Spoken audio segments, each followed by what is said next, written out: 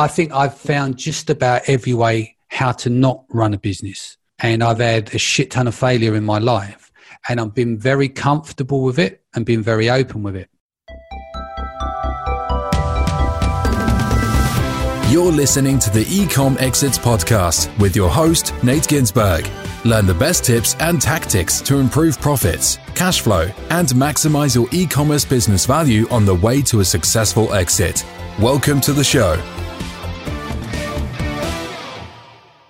Hello and welcome back, podcast listeners, to the Ecom Exit Show. I'm joined today by my friend, Danny McMillan, host of Seller Session Podcast. And Danny has been in the midst of a marathon value providing series, 77 straight days of Facebook Lives to his community and his audience during this pandemic, which has been, honestly, personally, incredibly amazed and impressed. And aside from that, Danny has 3 businesses in the e-com space, has a media publishing events business, PPC agency, as well as his own product business. So Danny is one of the most connected guys in the space, been just, leads with adding value. Always love chatting and excited to have him on the show today. So Danny, thanks for joining us. Thank you for the big, wonderful intro there. Cheers. Yeah, man. Could it continue to go on? But yeah, like we were, chatting pre-recording and from the intro,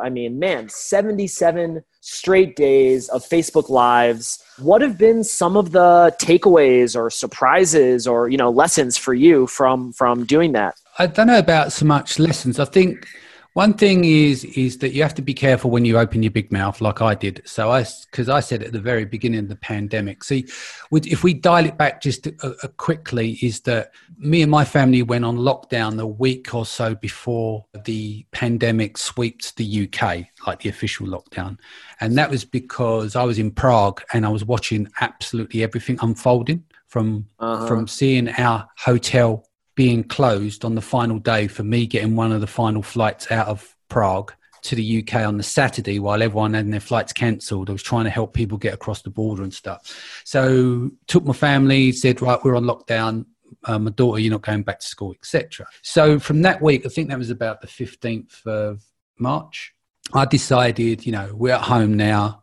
We don't know how long we're going to be, but didn't think it'd be this long. And it's like, okay, I'm going to start doing some Facebook Live, like more of them, but I'm going to do them daily. Let's do these 7 days a week. And so there's 2 points of view here to do it. One is a selfish point of view where, if you're on lockdown and you're a social person, it's nice to get out and chat with people. It keeps you momentum going.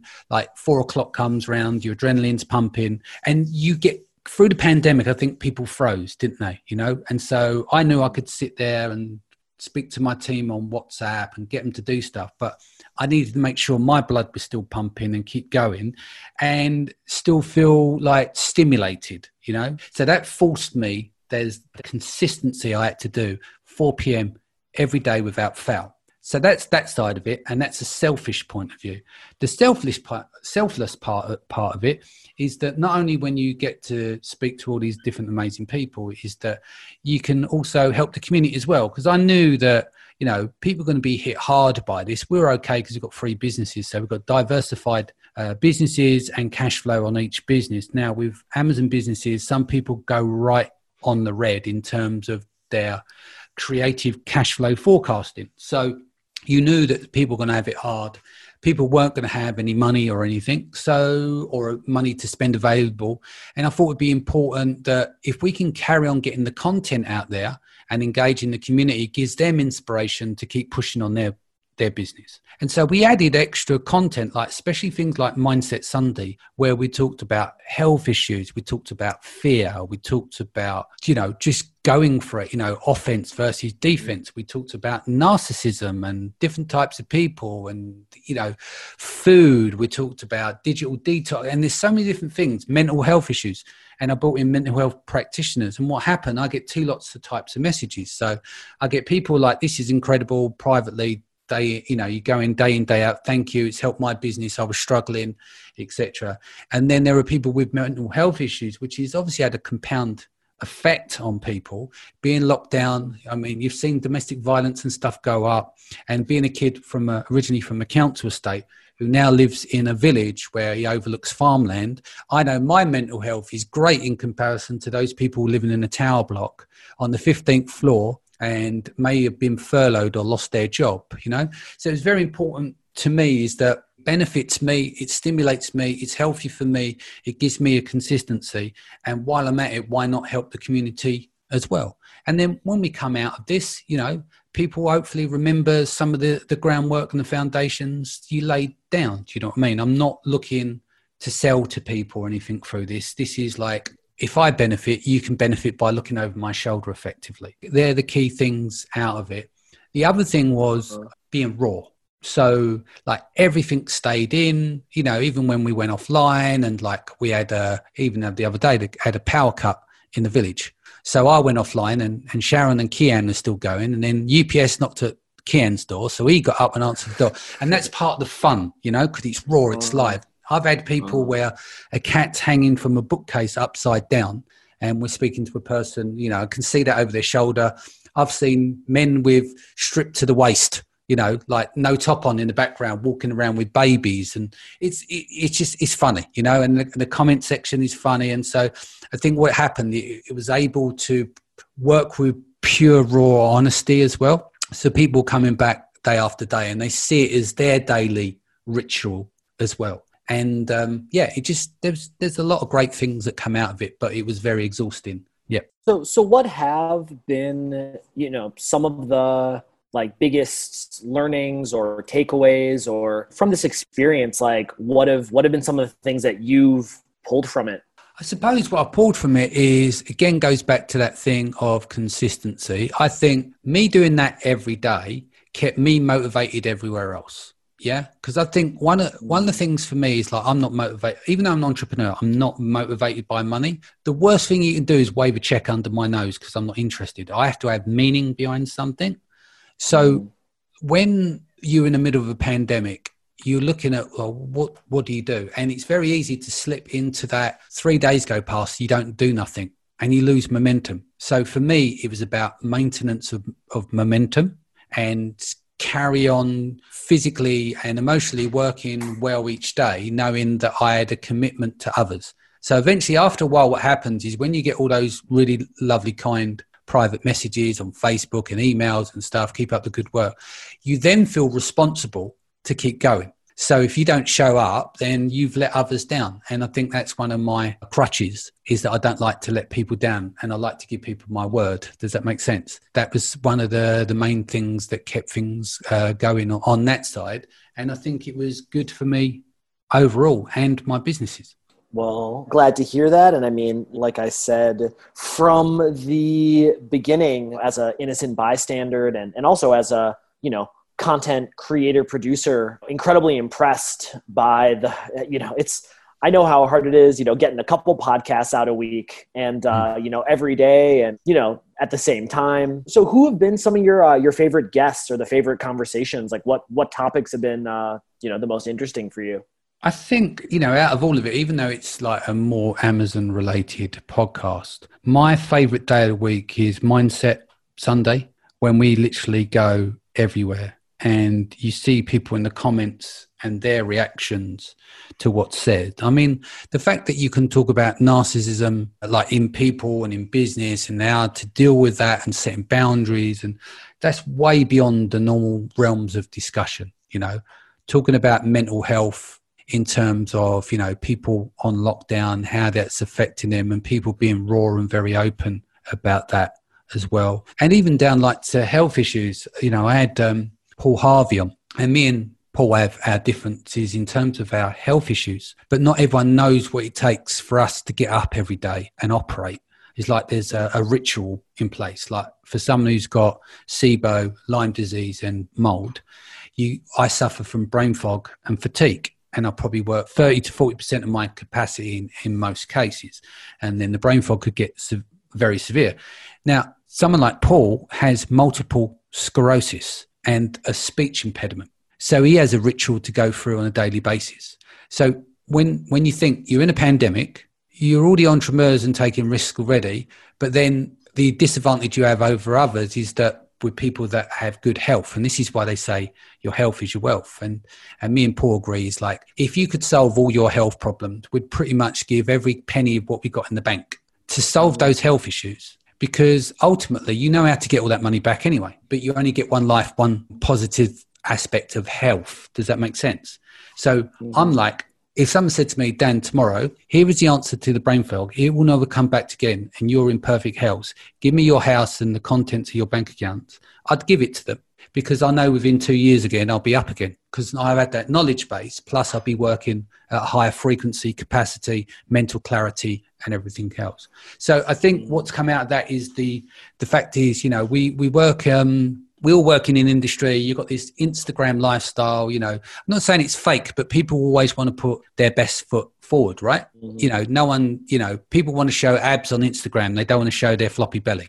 True? You want to show your best side, you know, right. People use filters for a reason. Maybe they don't have any makeup on for, you see where I'm coming from. But what we've done is that I think brutal, open honesty, people are like, yeah, look, this is real. And I think COVID has made all of that real for people as well. So I think hopefully that's also changed people's perspective on having to maybe fake it before you make it or put on a show. There's nothing wrong with not being a 7 or an 8 figure seller, because you could be a 7-figure seller with 400 grand of toxic debt, or a 6-figure seller with lots of profit and selling essential goods. Does that make sense? So you've got to look at like all sides of the spectrum. And I think that open honesty has made a big difference. Yeah, man. Well, I totally agree that success, it's a combination of a lot of things, or, I mean, I don't even know, you know, success is, you know, the right word to use, but, you know, success certainly is not high top line revenue. You know, and I know something that we've spoken about, you know, and I know agree over the years is, you know, bottom line over top line. And, you know, yeah, like you said, like there can be a business. I mean, I was chatting with a friend, or a mutual friend actually, just, you know, yesterday about, he was looking at an 8-figure business that is not profitable, and, you know, was looking at it as, you know, trying to see like a turnaround situation. And this is, you know, this business does $10 million in sales, but, you know, it's not profitable. And, you know, my friend's conclusion, and he's a, you know, smart, experienced kind of guy, was just like, it's actually not a good opportunity here. And so, yeah, you know, that focus on holistically, whether it's, you know, business health, not just sales, but profitability and bottom line as well. And just business, health, wealth, relationships, play, I think are all, you know, pillars for a successful life. And I think it's cool that you've been able to, you know, cover a wide range of topics. And so some stuff, you know, curious from, you know, speaking to every expert probably, you know, in the industry, what would your advice be to, you know, Amazon sellers from, you know, all of the insight that you've kind of, you know, been able to get from talking to the best people? Like, you know, what's working right now, or, you know, what's the strategy for successful sellers for 2020? Without it sounding cheesy, but mindset. There, you know, like I spoke to Leran Hirschkorn about this and others and said it openly on the show.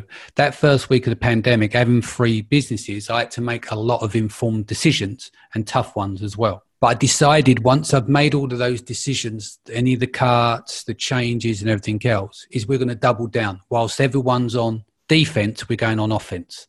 So we went aggressive. But that comes down to your mindset. It's like my accountant came to me, my last accountant, internally there was some shuffles. So I met Mel, she's taken over my 3 businesses. And she asked me, do I want to furlough anyone? And if anyone knows that in the UK, it means that the government cover the costs up to 80%. And then the employer has a choice of adding the extra 20 if they want to. So that was you've got different government bonds over in the US, of course.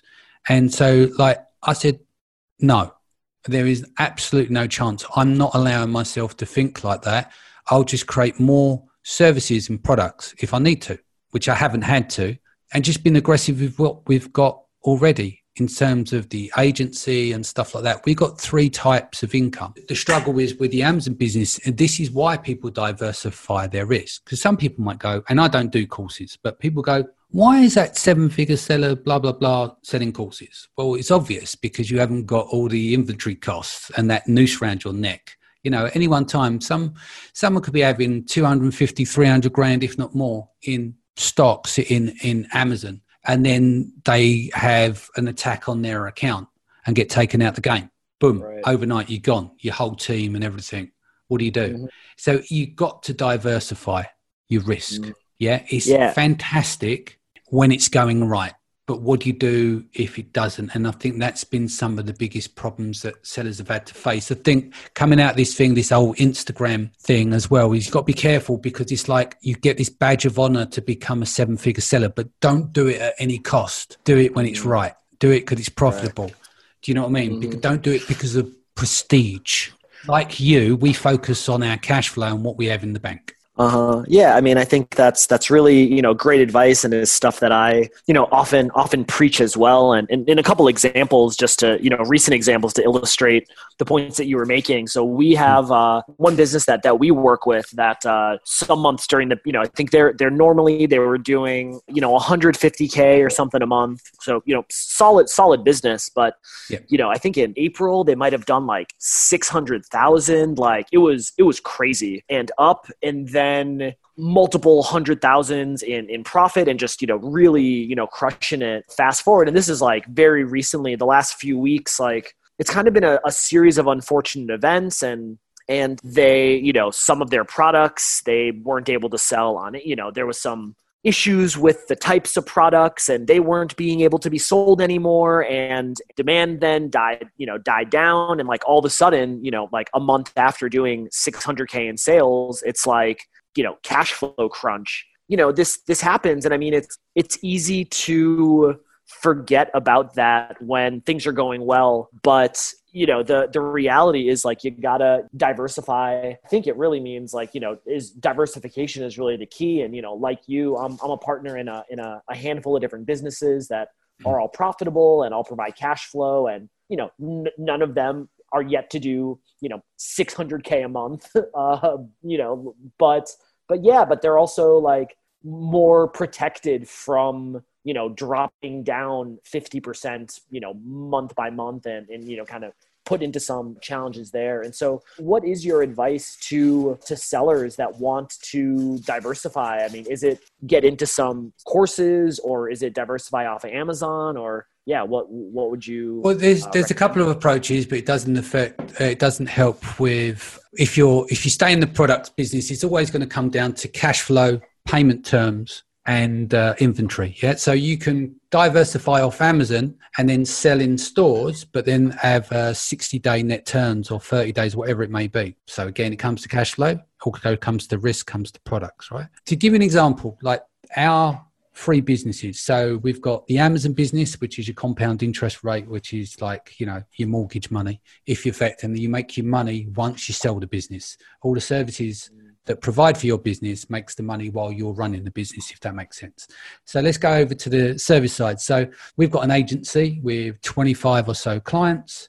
It's basically, effectively, it's like a subscription model. As long as the churn rate is maintained and low, then you've got the same amount of predictable income coming on a regular basis, unless, of course, you have an exodus and they leave. But generally, you know where you are with your cash every single month. Yeah. Right. And then your overhead is determined by the technology that you have and the team that you have and their costs. The conference business is the same thing again. There's sponsorship revenue that comes in from those. There's the events. There's the side events that take place, like the workshops and things like that. So there's still risk involved in that.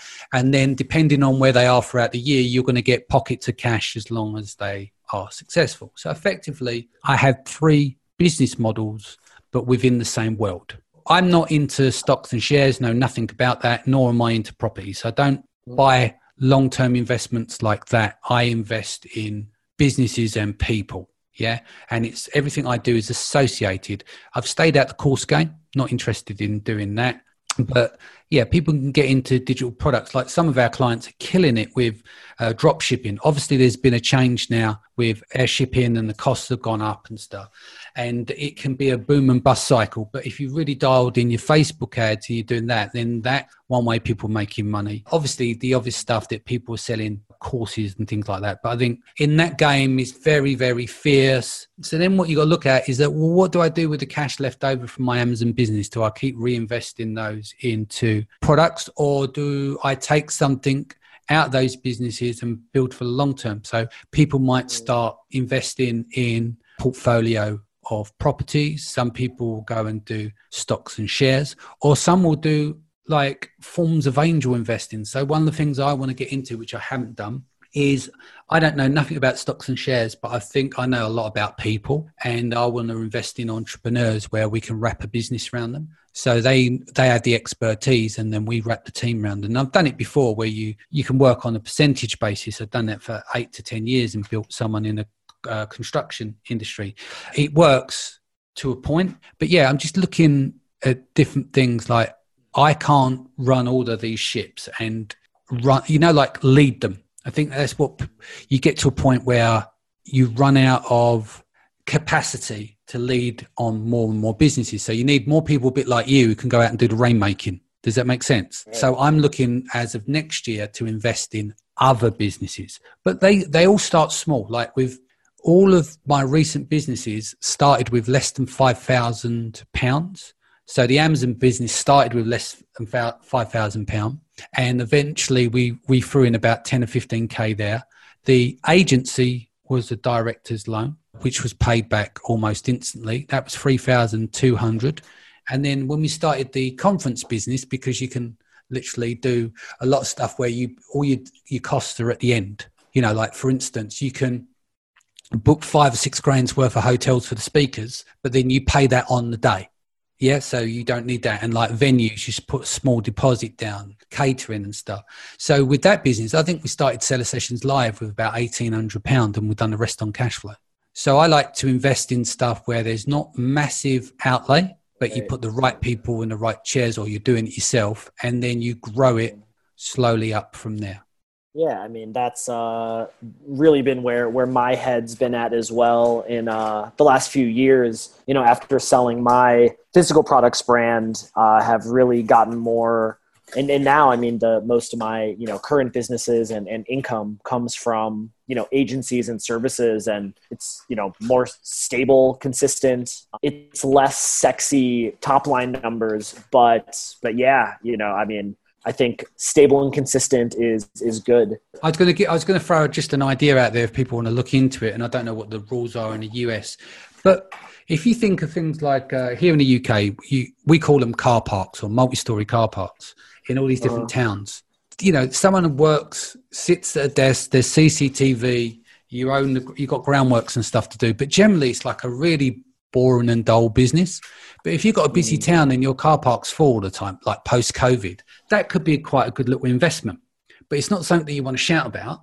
It's just like a concrete block where it stores cars for the day. But it could be a good idea for people to invest in. It's safe, generally. You can watch, you can see what kind of how busy the town is, etc. Look at the car parks, and then even if you built one, or don't know all the planning, but that's something I wanted to look into for a while. Happy to give up that idea. Very boring, but if it's full, it's predictable income, low overheads in terms of staff. What are you going to do? You're going to pay someone 10, 15, 20 bucks an hour on watch, basically, sitting there watching a CCTV. It's not really much to do after that, apart from maintenance, maybe some permits. Yeah, absolutely. And that actually was the question that I was going to ask you is like, what opportunities, or like if you were looking to get into a new business or, future opportunities, like what kind of things do you think, what do you think would be interesting? Well, I have a process first. Like, I say no to 99% of everything I do, because I wouldn't get what I need to get done. So I have to be disciplined there. So my criteria, it doesn't matter what it is, as long as it meets these 3 things. If I'm doing it, right? And it's not an investment, but if I'm doing it, for me, it has to make meaning. Yeah. For me to get up in the morning, I have to enjoy the process and I have to make money. So make meaning, it has to make me happy, and it has to make money at some point. It doesn't have to be today or tomorrow. And it has to be in that order. I don't think about making money, then happy later. I have to enjoy the process, and I have to have a reason to get out of bed. It's very hard for me to get excited about money. I have to get excited about the meaning and the mission behind it. Does that make sense? And that's the way I operate. Now, that's not standard for an entrepreneur. They'll probably say, Dan, you're a shit entrepreneur because you got to focus on the money and blah, blah, blah, and, return on investment and work for investors. But I always look at the value proposition first, and I'll think about everything I do long term. And so far, it's paid dividends for me. I mean, I think that's, great advice, and, focusing on the long term and looking at long-term games with long-term people, I think that's the way to long-term success. And it's one thing to like launch and rank a product and all of a sudden you're, making hundreds of sales a day, but how long is that going to last? It's, these things, it's unclear. And, there's so much that's out of your control. Focusing on things that you can control, putting one foot in front of the other. And really what I think, one of the things that I admire about you is, who you are, what's important, and where you're going. And I think something that entrepreneurs, myself included, struggle with is, shiny object, or there's always a new opportunity. And I guess, speaking, broadly, people have their business, or they're doing this, but then they learn about something else, or they see some friend that's having success doing this. And it's easy to get distracted. And just speaking from my own personal experience, I'm the happiest. Like, and I've thought a lot about, as you have, of like what's important and what direction I want to be going in. And when I stay consistent with that, I make progress, and I feel good about the progress that I'm going, or that I'm making. And when I, get distracted or go down other rabbit holes, it usually doesn't work out. And it's, I'm not making I've identified the direction that I want to be going in. And when I stick with that, I feel good. And, when I don't is when you run into problems. And so yeah, I think that's really good advice and admirable to, know what you want and just keep on that path. Well, I think also it comes down to is age, right? I'm 44, but I think I've found just about every way how to not run a business. And I've had a shit ton of failure in my life, and I've been very comfortable with it and been very open with it. And I think it's like Rabbit in 8 Mile. You can 8 Mile yourself. You know how he took the play away from the other MC because he knew he was going to trash him anyway. So Rabbit turned it on him, and he had nothing to say there. And I think being transparent, being open, one, is liberating. Two, you don't have to wear a mask. And I think one of the heaviest things to carry for people is to have a mask. Do you know what I mean? Fake it before you make it. Pretend everything's good. I'm not talking about being miserable, I'm a failure and all that kind of stuff. You need to have the right mindset. But the way I see things is like, what is the worst that can happen? I've been to the stage where I've lost businesses. I've lost 2 of my children who passed away, all in like a 2-year period. And there's nothing worse on the planet than burying 1, but 2 of your children and going to their funeral. There isn't anything worse. So the way I see it is that what is the worst that can happen? So have a plan, go with your conviction.